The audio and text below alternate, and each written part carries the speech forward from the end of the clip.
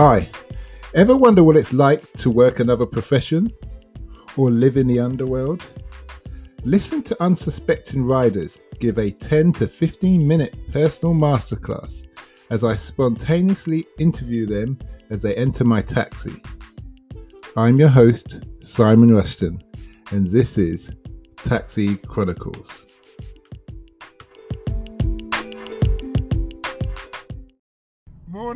Morning. Yes, we're back with another rider, another episode.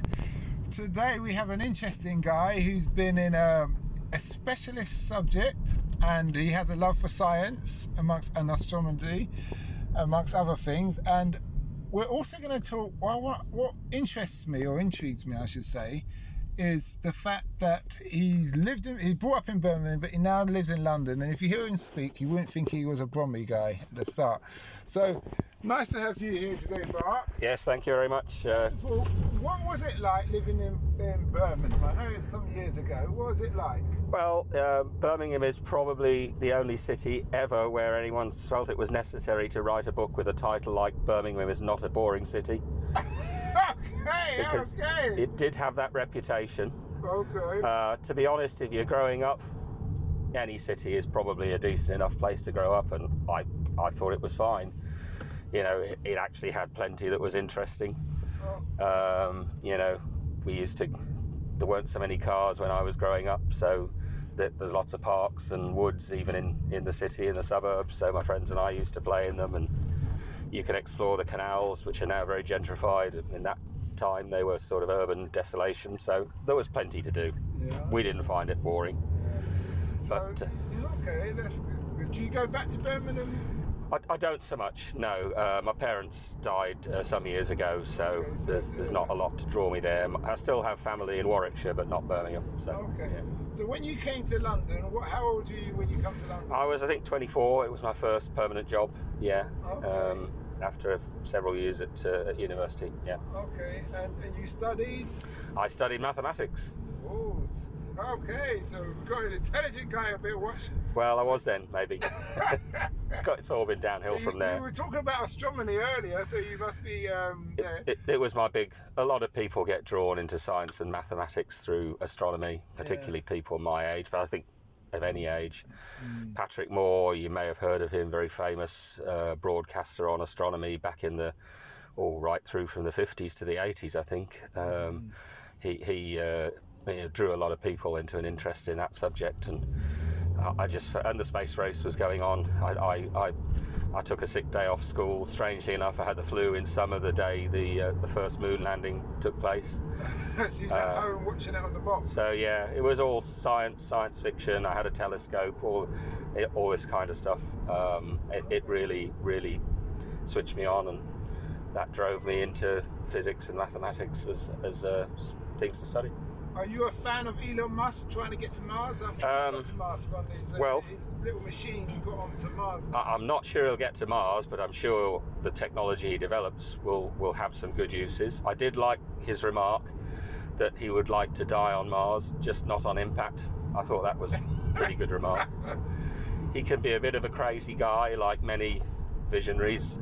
He says some stupid things sometimes, but you've got to admire his boldness. Whether he'll actually get to Mars in his or my lifetime, don't know. But it's worth the attempt, I think. He's pushing the boundary. Exactly. It's like if it wasn't for him, electric cars wouldn't have the shove that they've had today. That's absolutely true. Big business, and in that essence, you could argue he's done a big thing for the environment. Yeah. Somebody with the willpower to get it done. And even though he had a lot of people a lot of corporations trying to push him down. Yep. And he still managed it to where he wanted. The other thing he's doing, and Jeff Bezos as well, for example, they're going to drive down the cost per mission of spaceflight, which is very important, because if we are ever going to reach Mars or do anything else beyond what Apollo achieved, you're going to need cheaper per mission spaceflight. Yeah. We've never built a rocket, even now, in 40 plus years, that's as powerful as the Saturn V that went to the moon. Nothing has been built since then as powerful, there's a couple of things on the drawing board that are a bit more powerful, but it's very difficult to build a bigger rocket. What, since 1955? Well, the Apollo mission, Saturn V, was kind of 1960s, but yeah, it's still a long time. Okay. And you just can't really build bigger rockets, even with today's technology. It's not cost effective and it doesn't work. So what you need is reasonably big rockets, but it doesn't cost anything like as much each time you launch one. Oh, you need... So I was watching him on Joe Rogan, he's a podcaster, and he was saying that none of the spaceships get used again. And Until now, which is what Musk and Bezos are trying to do, and it's very impressive when you watch one of these boosters from a Blue Horizon rocket, I think is Bezos's company, and Musk has something similar. They come back under their own automated control and they land again for reuse. So that's why it's so important for the cost. So it's not just crashing into the sea. Exactly, and being thrown away like all the Apollo boosters were. And if you can bring down the cost per mission, then you can use lots of missions to build bigger space stations, use them as a jumping off point for a moon base or a Mars mission and so on. That's why it's important what they're doing. Yeah, no, I see that. For me, I just love the Tesla. I've driven the Tesla. It wasn't that far, but I like the idea of the big I see it like a phone. Yeah. It's a massive screen. Have you been in the Tesla? I've been in several actually. Yeah. So, with all that and the mirrors, the side mirrors that you can see on the screen. Yeah, I first encountered Teslas as taxis in Amsterdam 5 years back or more. Quite early Tesla models. That's real. They're way ahead of us. Yeah. And the kid. the taxi drivers were always complaining about those early models because the fit and finish wasn't that great, and the door handles would fall off, and those big screens would crack, and so on. How is it? But I think they've tidied up their act since then. Yeah. I also went in a taxi in Stockholm much more recently that was a Tesla, the original S model, and it's distinctly improved.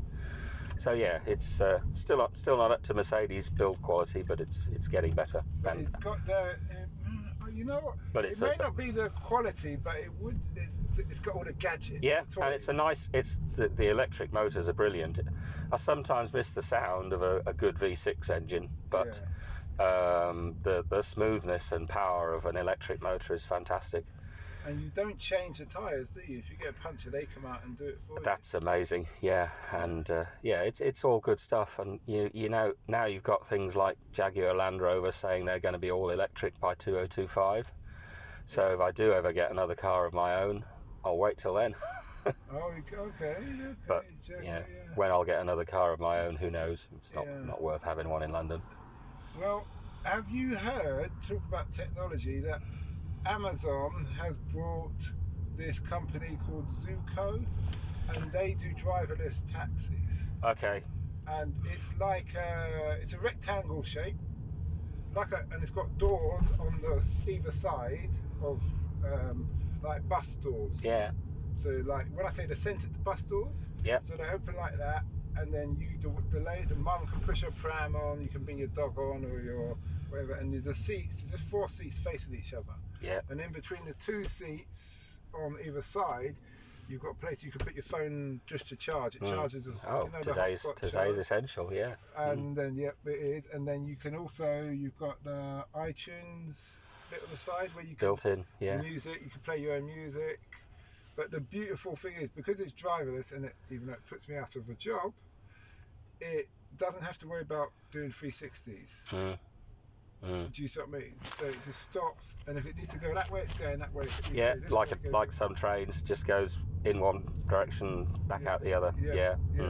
So and they've been practicing with it in LA, either LA or San Francisco, but it's been quite effective. Yeah, I must say, I don't think you should worry too much about your job yet, because I think they're going to struggle to make these things work in European cities. Yes, I'm glad you pointed out, because what they're having a problem with LA is that the computer won't take calculated risks. Yeah. It will say, okay, this car's here, that car's there, they're moving at this speed, I can turn right in this time. Yeah. But human beings will go, there's a gap! Yeah. And go for it, yeah? which messes up, doesn't work with the algorithms. Yeah. Yes.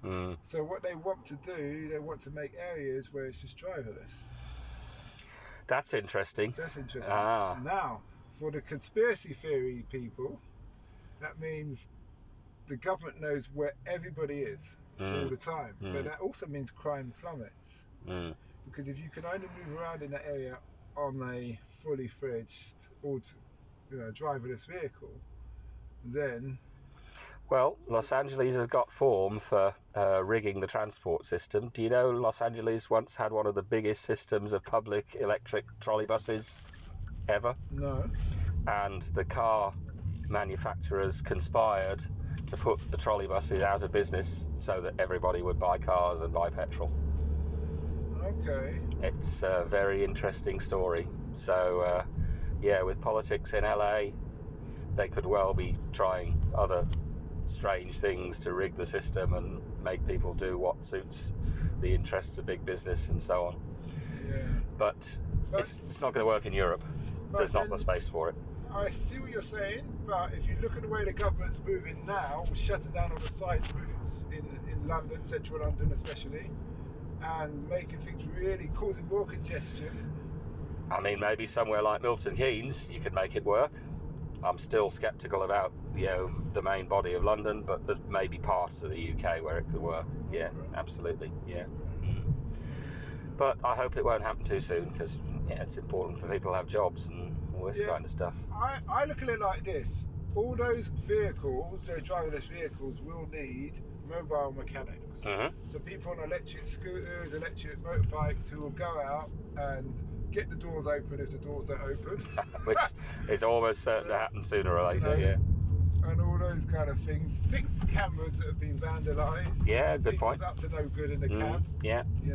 Yeah, absolutely. And just general things. Yeah, that's a good point. So you just have to, it's just what you call trade chaining. Okay. In that respect. Yeah. So I just think I see things with an open mind. Well, you have to say that despite all the predictions, technological advances seem to have increased employment over many years. Prime example, isn't it? The amount of people who earn money. Yeah. Now the government wants to charge internet people VAT. I don't understand that. I don't understand that at all. Where's the value in being what are you doing? Being on YouTube. Yeah. And also, there's excuse me. There's it's just slipped me. No, there's something else that the government congestion charge. Oh yeah. There's no congestion on the weekend, but we're charging you it. Yeah. And then suddenly everybody's gonna have to pay congestion charge 25. Oh yeah, it's road pricing is on the way. And I bet you that UELZ or whatever it is, that's not going anywhere. So even though all the cars are going to be electric by 2030, they'll find another reason. They still keep that tax. Yeah, I think you're right. That's a general road pricing system, and I think we're heading for it. You pay road tax anyway. Indeed, but you pay MOT, you pay the road tax in. Taxes are always a bit crazy because governments make silly promises not to raise this tax, and therefore they have to invent another tax when they want the money. So it always ends up a bit crazy. I mean, national insurance is a tax, right? It's basically income tax, but they call it something different. So I hear you. Well, it's been interesting speaking to you. My last question is, or two questions. First one is, living the life you've lived, what do you wish you knew when you had started in response to coming down to London? Just to make more of the talents of everybody I encounter. If you've been a bright spark and been to university like me, you tend to focus on what you can do. But as I've got older, I've learned to value what other people can do that I can't. And if I'd learned that a bit earlier, it would have been better still. Okay. And my last question is, what's the impact you want to have on the world? Just to have some friends and relations who remember me fondly when I'm gone. I've no great desire to, write a big novel or be a famous politician or anything like that. I think it's what people think of you when you're gone that counts. Like my dad, he was a nice guy, never did anything very big or important, but everybody remembered him as a nice guy. That will be good enough for me. Okay. Well, thanks a lot for that. Absolutely. Much appreciated, and we wish you well in your journey of life. Thank you.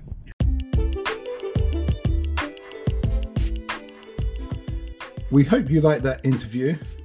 Don't forget to like, share and subscribe to get the latest daily episode.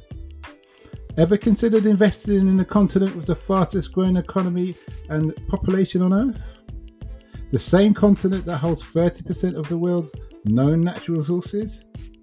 Then listen to our sister podcast, Africa Investor Stories, where you will hear real investors with real stories from around the world share their experience of investing in Africa.